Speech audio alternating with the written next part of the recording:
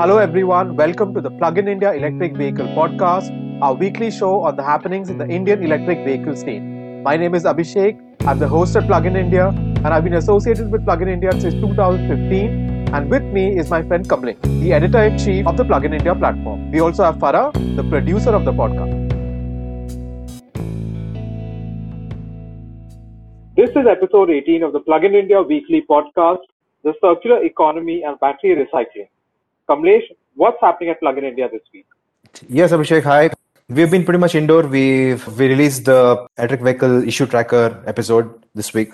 This is a new series. We've again been researching more and logging more issues in our forum, and we'll be recording the second episode this week. Yeah, basically a lot of documentation, research. That's what's happening. This episode of the Plug in India podcast is brought to you by our awesome Patreon and YouTube members. For as little as just $1 a month, you can contribute to the work of Plug in India and help keep the channel independent. Once you are a member, you get access to our Discord server where you can interact with the Plug in India team members on a daily basis. Go to www.patreon.com/pluginindia or click on the join button on our YouTube channel. So let's move on to our first news item. India's largest battery recycling company plans to enter the EV battery business. Gravita India, India's largest battery recycling company, is entering the electric vehicle battery recycling business. They have identified a few potential companies that could provide the technology for recycling lithium-ion batteries. The CEO, Mr. Yogesh Malhotra, said that they are going to enter the EV battery recycling business. According to the company, the demand for lithium-ion batteries is going to increase in the next 6 to 7 years, and the company wants to be ready for it. Gravita India is a giant MNC. They have customers all over the world. And apparently, most of the business is basically recycling lead-acid batteries. And lead-acid batteries are one of the most recycled item in the world. So apparently, they plan to diversify now, and they see that lithium recycling will be a huge demand in, say, after 2025. I think that's where they plan to increase their business from that.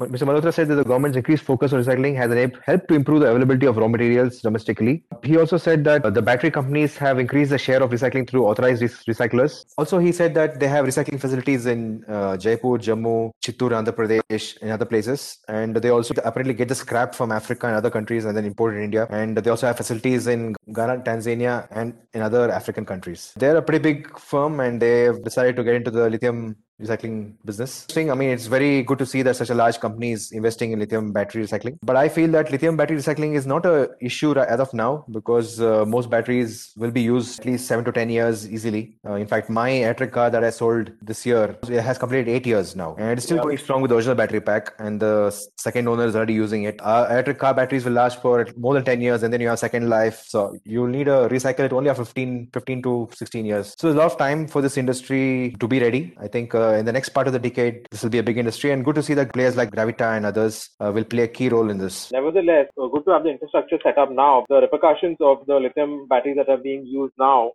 will be felt 10 years down the line. And unlike the ICE companies, electric vehicle companies, battery companies should be more environmentally responsible and set up the infrastructure for recycling batteries now. Companies can extract more than 90% of their lithium along with graphite, copper, and other materials from battery cells. The final goal should be developing a circular battery supply chain with recycling, which will supply the raw materials back to the cell manufacturer, thus eliminating the need for expensive mining. And this kind of circular economy is a wonderful thing.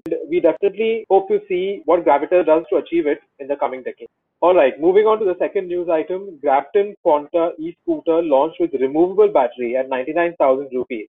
Grafton Quanta electric moped has been launched in the Indian market at 99,000 rupees. The electric moped is said to be fully designed and developed using local components, thereby making it a made in India product. Hyderabad-based startup Grafton Motors launched the e-scooter, which is called the Quanta. It is designed to look like a moped and is similar to the classic Luna brand. So the Quanta apparently is designed from the ground up with indigenously designed and developed components. That's what the company claims. Specifications are fantastic. Very decent powered motor, 3 kilowatt peak power, 70 kmph top speed. It has a 3 kilowatt hour lithium battery pack. Just to understand, the Ather 450X has a 2.9 kilowatt hour pack, and the Pure EV ePluto 7G has a 2.5 kilowatt hour pack. So slightly bigger pack, should be able to get good range. And they're claiming a range of 150 kilometers per charge in eco mode. Interesting. They also have some connectivity features. And the founder and CEO of Grabtron, Parshuram Pakas, says that with the launch of our first electric bike, Quanta, today, my dream has come true. Quanta resonates with the true essence of not just make in India, but also made for India. While this product is largely meant for riders from across segments, we also have one coming up in the sports category, primarily meant for action-oriented, passionate young bikers. So apparently the vehicle is available for booking via the website and only in Hyderabad city. So Kamlesh, what do you think about the design of this moped? It's quite unique. They call it a motorcycle, but it has a step-through design and 17-inch wheels. This is called step-through because it has an open frame design, so you can easily step into the moped, just like our mopeds we've seen. We've also seen a lot of step-through based cycles in the cycle market. Those are basically used by ladies, right? Where the frame is, the down tube is pointing towards the pedals. That's exactly what this is. In the past, we have actually seen multiple petrol OEMs launch step-through designs based mopeds. Like, for example, if you remember, Kinetic had the Luna, TVS had the moped, and Hero had a Puck. There have also been some motorcycles with this design in the past, like Bajaj M80, Hero Honda Street. All these motorcycles and the mopeds had the step-through design, just like the Quanta here. Historically, what we observed is that these step-through motorcycles, mopeds don't do very well in terms of sales. That's the challenge which Quanta will have, is what I feel with this design. But still, it's something different. So it looks it's fairly unique. I'm not a big fan of the design. I prefer our beloved Pure EV e-Trans, which again is an electric moped with a step-through design. I don't know. It seems very simple, but it's actually very hard to get that kind of design aesthetic right. Historically, what we've observed is that this kind of step-through design does not attract motorcycle users. Grabtron will have to pitch this as a moped with a quirky design, which is not really an easy sell. That's right, Abhishek. It will be a challenge for them to sell it to the motorcycle crowd. But apart from this, the specifications look good, and looks like they're exaggerating the range as usual, as most EV startups do. I don't know why they do that. They should always market the real world range instead of, market the eco mode range. They promote higher value on the range and customers don't get it, and then they get a bad name. Grabtron should market the real world range. That would be ideal. We don't know much about this company. We don't know where the battery is coming from. So we've written to the company. We've asked them some questions on localization, battery details, and let's hope they respond to us. And if they do, we will definitely talk about it in the next episode. Moving on to the third news item, Hop Leo and Hop Leaf electric scooters launched with dual batteries.